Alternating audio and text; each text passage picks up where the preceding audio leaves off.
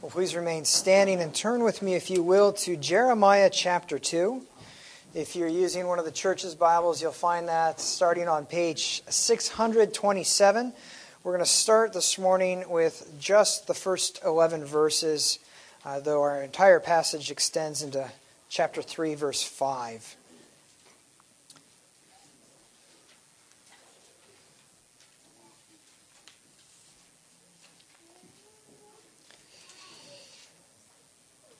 Beloved saints, this is God's word to us this morning. Let us give our attention to it. The word of the Lord came to me, saying, "Go and proclaim in the hearing of Jerusalem, thus says the Lord, I remember the devotion of your youth, your love as a bride, how you followed me in the wilderness, in a land not sown. Israel was holy to the Lord, the first fruits of his harvest. All who ate of it incurred guilt. Disaster came upon them, declared the Lord. Hear the word of the Lord, O house of Jacob, and all the clans of the house of Israel. Thus says the Lord, what wrong did your fathers find in me, that they went far from me, and went after worthlessness, and became worthless? They did not say, where is the Lord who brought us out from the land of Egypt, who led us in the wilderness, in a land of deserts and pits, and in a land of drought and deep darkness, in a land that none passes through, where no man dwells? And I brought you into a plentiful land, to enjoy its fruits, and to enjoy good things. But when you came in, you defiled my land, and you made my heritage an abomination. The priests did not say, where is the Lord? Those who handle the law did not know me. The shepherds transgressed against me. The prophets prophesied by Baal and went after things that do not profit. Therefore, I still contend with you, declares the Lord, and with your children's children I will contend. For cross to the coasts of Cyprus and see, or send to Kedar and examine with care. See if there has been such a thing. Has a nation changed its gods, even though they are no gods? But my people have changed their glory for that which does not profit." Let us ask God to open our hearts and our minds to His word this morning. Our most gracious Lord, our hearts are prone to wander. Our minds are slow to understand. We are not by nature people of your word, and so we ask that you would be among us, that you would speak to our hearts, that you would illumine our minds. Give us ears to hear your most holy truth, we pray. Amen. You may be seated.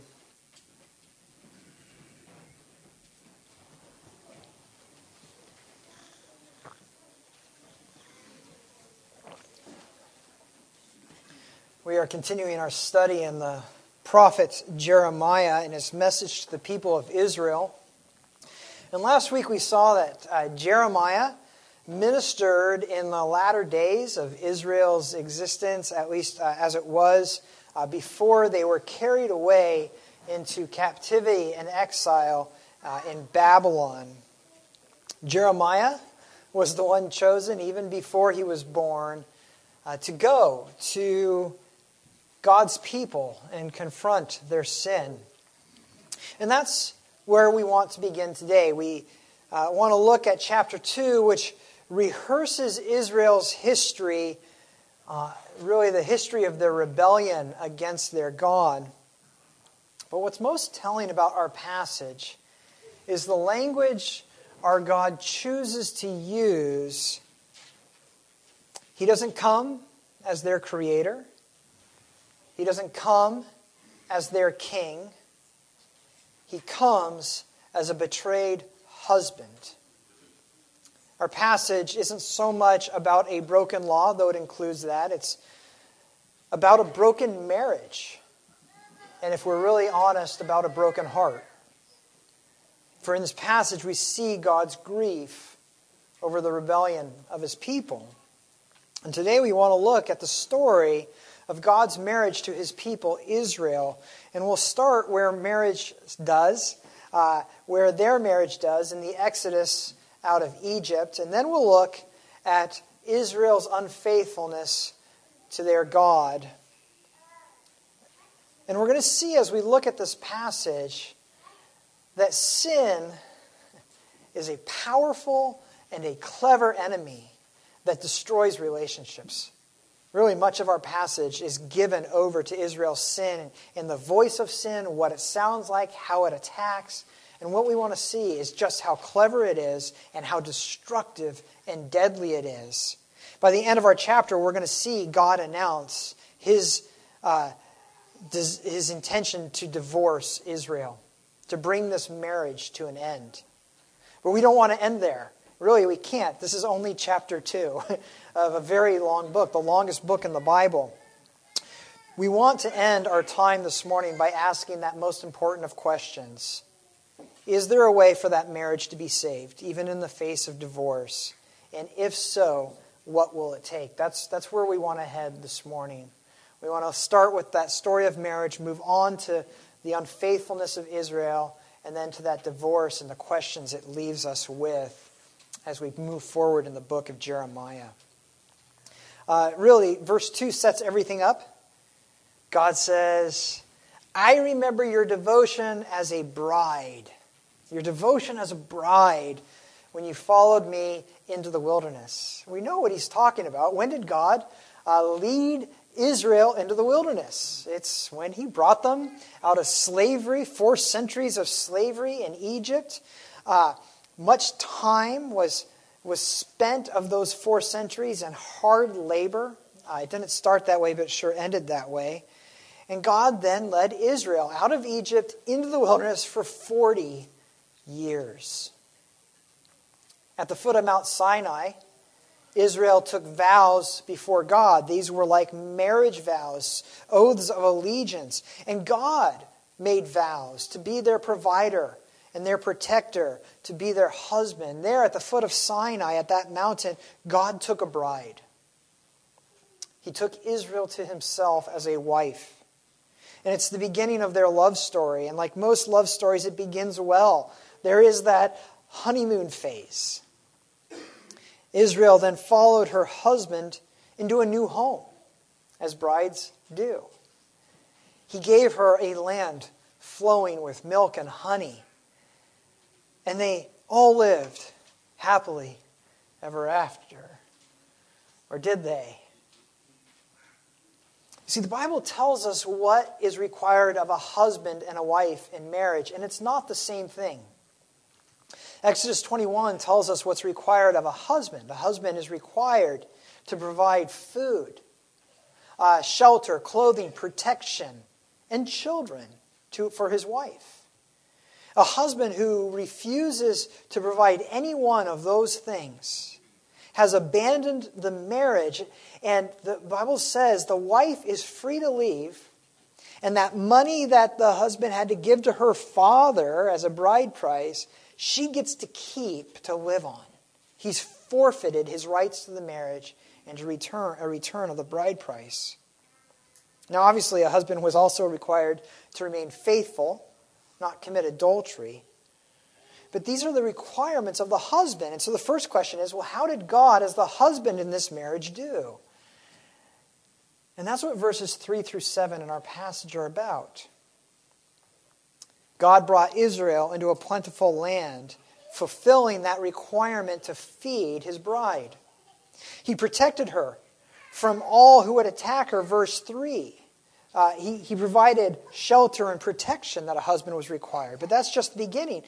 Israel went on and multiplied and grew and had many children. The third requirement of a husband, God kept up his end. At no point could Israel look at their heavenly husband and say he had failed to be a provider or a protector as was required. But what about the bride? What about Israel?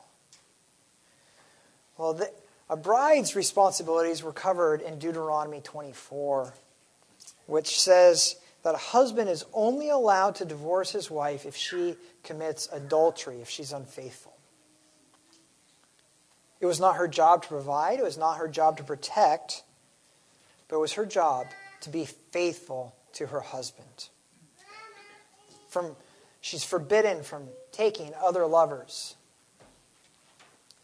If she was unfaithful, the husband could write her a certificate of divorce and send her out of his house. And this was a public declaration to all that they were no longer married. For Israel, as a corporate bride, unfaithfulness would mean pursuing after other gods, committing idolatry, spiritual adultery. This is the nature of sin. This is what sin is. It's spiritual adultery, unfaithfulness to our heavenly husband. And that explains the language that starts in verse 7 and continues through the rest of the chapter. The people of Israel did something the people of no other land did. For all the other land's faults and failures, they maintained their gods from generation to generation, even though they were false gods. But Israel, they turned their back and went after the gods of other nations. They had no sense of loyalty, which was common even to the other nations. And the worst part of it all is they were the one nation that had the true God. The God they were abandoning was real and powerful, unlike the false gods they were chasing after. They exchanged the truth for a lie, reality for a fraud. Now, it's one thing to identify the nature of sin, what sin is. It's another thing to identify what drives it. What is the heart of sin?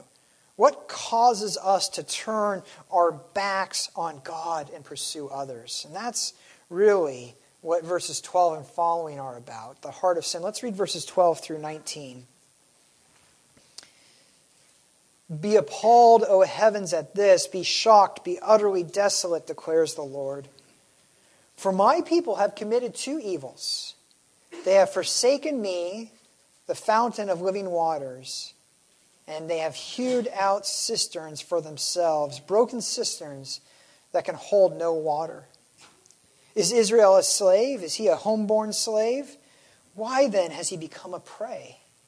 The lions have roared against him. They have roared loudly. They have made his land a waste. His cisterns are in ruins without inhabitant. Moreover, the men of Memphis and Taphanes have shaved the crown of your head.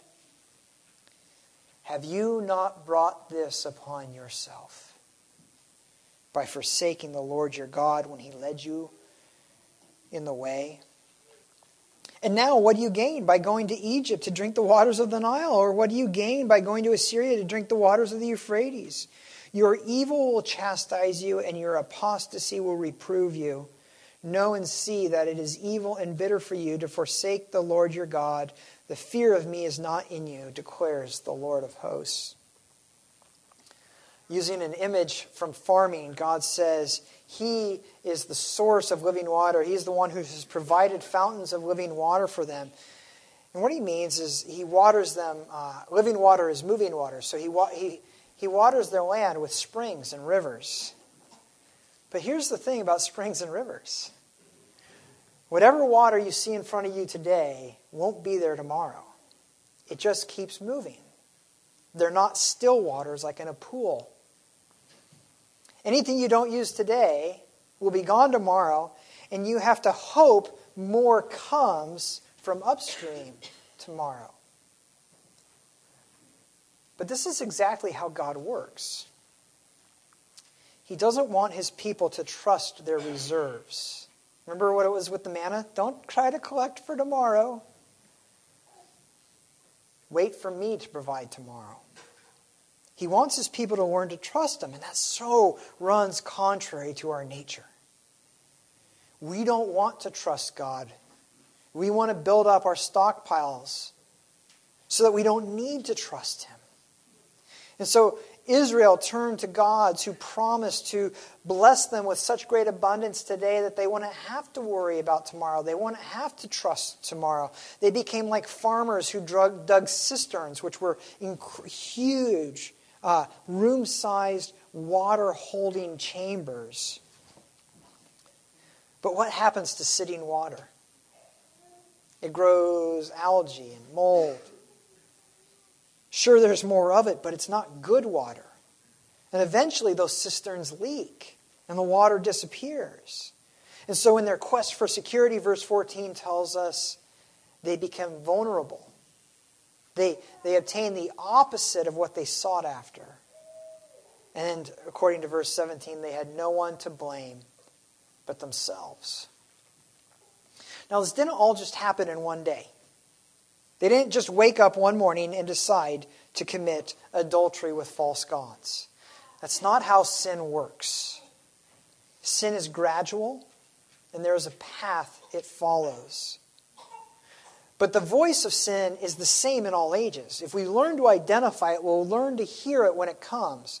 And that voice of sin is recorded in verses 20 through 35 in a series of declarations made by Israel. I've come up with 7 R's to help you remember it. The voice of sin comes with 7 R's.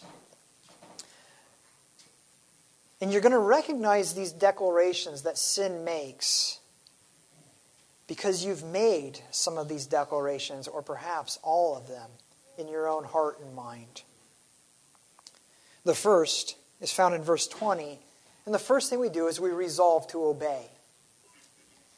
I think verse 20 could best be rendered like this. For long ago I broke your yoke and burst your bonds and said, I will not serve.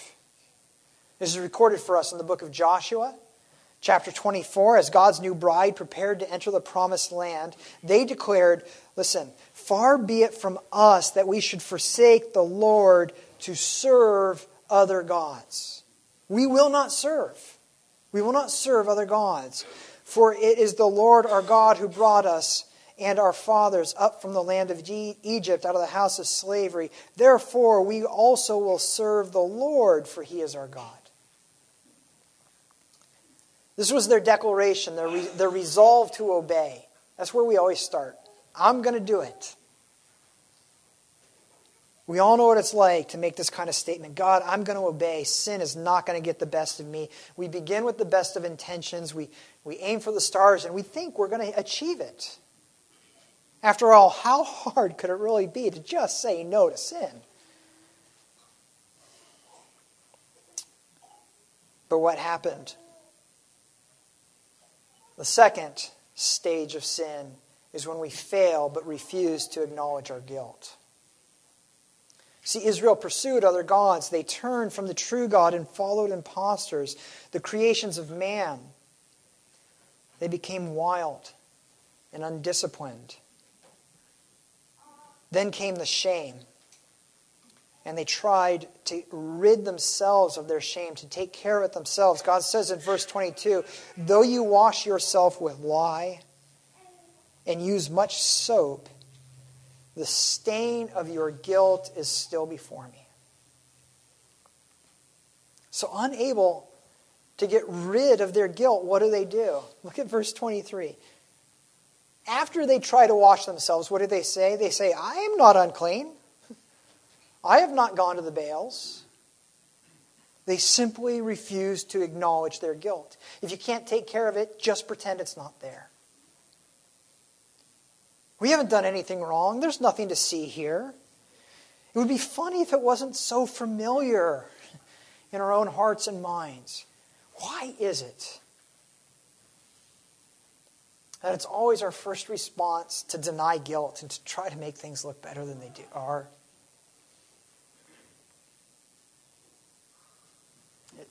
Isn't it because we think it's our job to clean ourselves and we don't know how?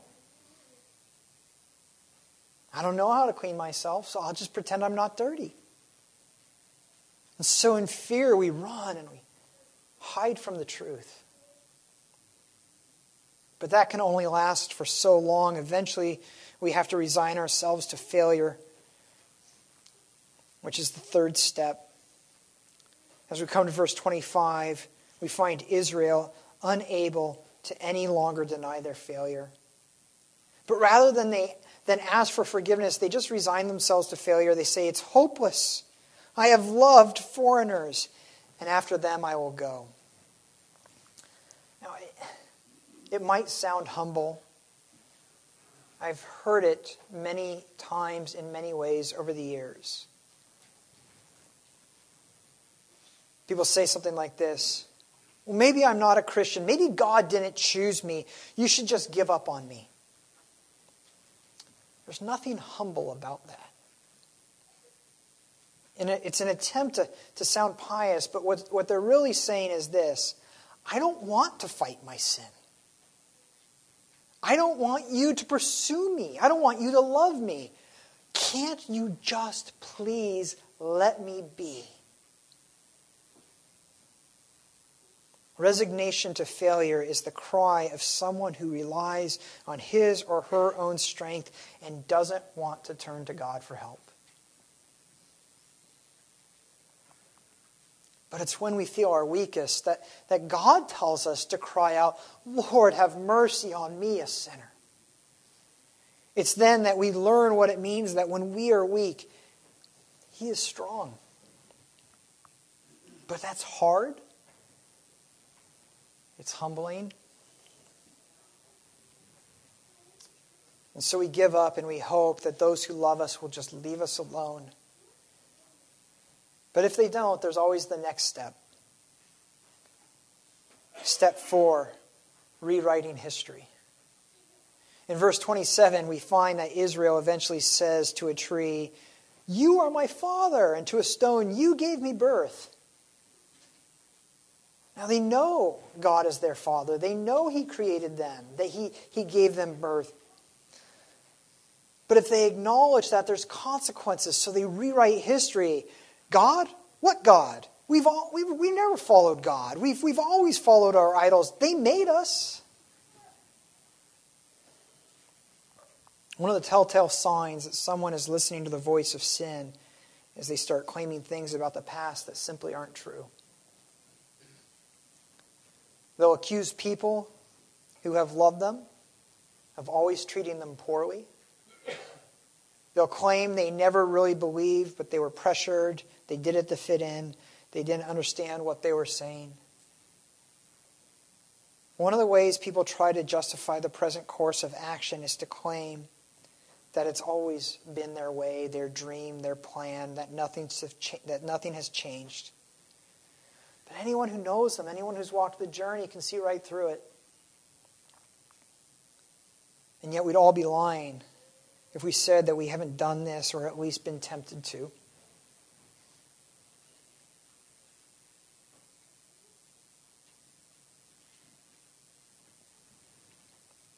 Sin makes a lot of promises, but it never delivers. Eventually it will fail. It always does. The end of the road of rebellion will always be failure and heartache. And so everyone else can see what's coming a mile off. But the one who has turned a deaf ear to reality is always surprised, always the victim. Why did this happen? Why didn't anyone warn me? Doesn't anyone love me? Why is my life always so hard? But eventually they will, in a moment of weakness, go to step 5, which is return to God for an easy fix. They'll offer a quick prayer. God, if you're there, help me. That's what Israel does in verse 27. It's not true faith. It's not true repentance. It's opportunism. They're grasping at straws. They will say anything to anyone to get them out of the tough spot that they're in. They're users. But of course, God never delivers those who seek to enslave Him to their own glory. Because repentance is the only road of hope. You know what's next. They turn to you and they say, I asked your God for help and it didn't work, as if God was to blame. But God can't be manipulated. He can't be bullied. Look at verse 28. He turns to them and says, where are your gods that you made for yourself? Let them arise if they can save you in your time of trouble. For as many as your cities are your gods.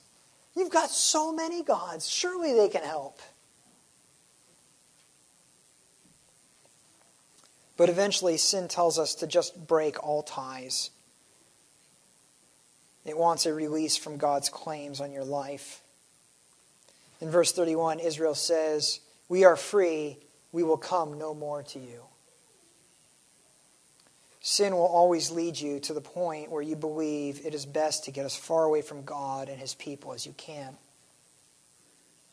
When people do this, it's like a slingshot. They run. Sin, make no mistake about this, has one goal. It's a release from God's claims on your life. Sin is not about fun. Sin is not about peace. Sin is not about fulfillment. It's not about seeking truth. It has no regard for reality. Sin is at war with God. That is always where it's headed. That little sin today is part of a big plan that ends with you telling God to get lost. Perhaps you've uttered those words, or perhaps you've witnessed someone who has. It is not life. It is not freedom. It is death. It is enslavement. He is God, and He always has a claim on your life. The last thing you ever want is the one true God to leave you alone.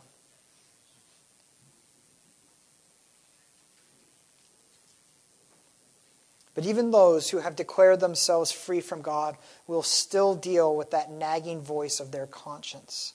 And so the final step, the seventh step, the last thing sin will teach you to do is rationalize your choices.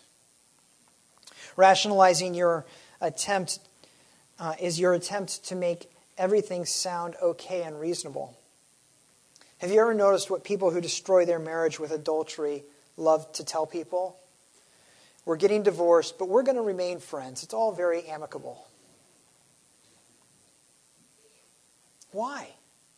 Why is that always so important to someone who destroys a marriage? They want to tell everybody, if we're still friends, it can't be that bad. I can't be that bad. Isn't that what Israel says in verse 35? I'm innocent. Surely His anger has turned from me. How many times have you heard someone say, I don't hate your God. I just don't follow Him. Can't we all just coexist? The final stage will always be to try to make it sound reasonable. Sometimes it will look a bit different. The rationalization will sound more like, how could I be angry at a God that doesn't exist? How can you accuse me of sin when there's no right or wrong, really? It's all just a social construction. This is why people like Dawkins and Hitchens and Dennett and Harris spend so much time promoting atheism and why so many people buy their books. It's an attempt to make rebellion against their Creator appear completely rational. But we don't need to spend our time pointing fingers at everyone else. Isn't that Israel's problem? They loved it when God destroyed their enemies, but He hated it when He called them to account. But what's more helpful? Identifying other people's problems or your own? What we really need is to identify how often we listen to sin's voice and how often we repeat it. If we can't or are unwilling to do that, we will not be able to stop it before it gets to its end. And what is that end? Let's read chapter 3, verses 1 through 5. If a man divorces his wife and she goes from him and becomes another man's wife, will he return to her? Would that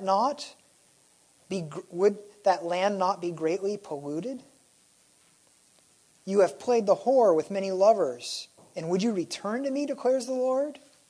Lift up your eyes to the bare heights and see where you have been ravished by the waysides and have sat awaiting lovers like an Arab in the wilderness. You have polluted the land with your vile whoredom. Therefore the showers have been withheld, and the spring rain has not come. Yet you have the forehead of a whore. You refuse to be ashamed. Have you not just now called to me, my father, You are the friend of my youth. Will he be angry forever? Will he be indignant to the end? Behold, you have spoken, but you have done all the evil you could.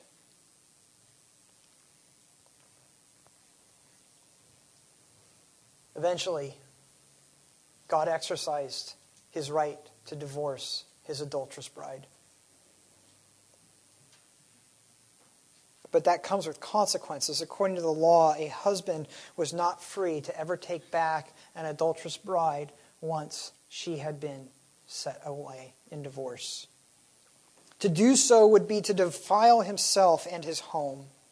And so the question is, what hope is there for God to be reconciled to an adulterous bride once he has divorced her? Now, don't fool yourself into thinking, what does it matter? I'm a Gentile. I'm not really concerned with what God does with Israel. Beyond that being incredibly hard-hearted and selfish, it fails to understand that what is being described here happened many years before, when God sent Adam and Eve out of his garden. That was an act of divorce. In Adam, the entire human race was divorced because of their rebellion and sin. For God to be reunited in marriage to any human would mean he will become defiled. That person's impurity would be transferred to him. And that's our greatest problem. That's the impediment to reconciliation.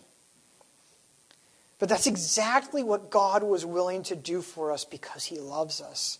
Because that's what a good husband does. When Jesus hung on the cross, he took all of our sin, all of our impurity onto himself. The Bible says he who knew no sin became sin in our place, so that we might become the righteousness of God. Before we finish the book of Jeremiah, God will call Israel a virgin. How is that possible? It's only possible when he takes her uncleanness, her foul, her stench, her impurity upon himself. This is what Jesus was willing to do. Take our impurity onto himself in order to take it from us. Because that's the only way to save a sinful people and adulterous bride. Jeremiah 2:22, the passage we've read today, says that the Israelites were unable to wash away their sin with lye and soap.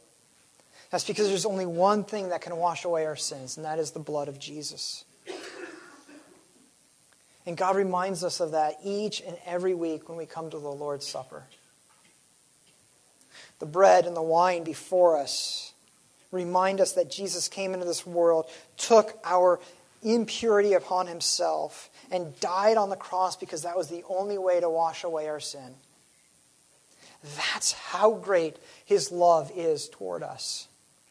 He willingly suffered the indignity of our sin in order to show us mercy and grace.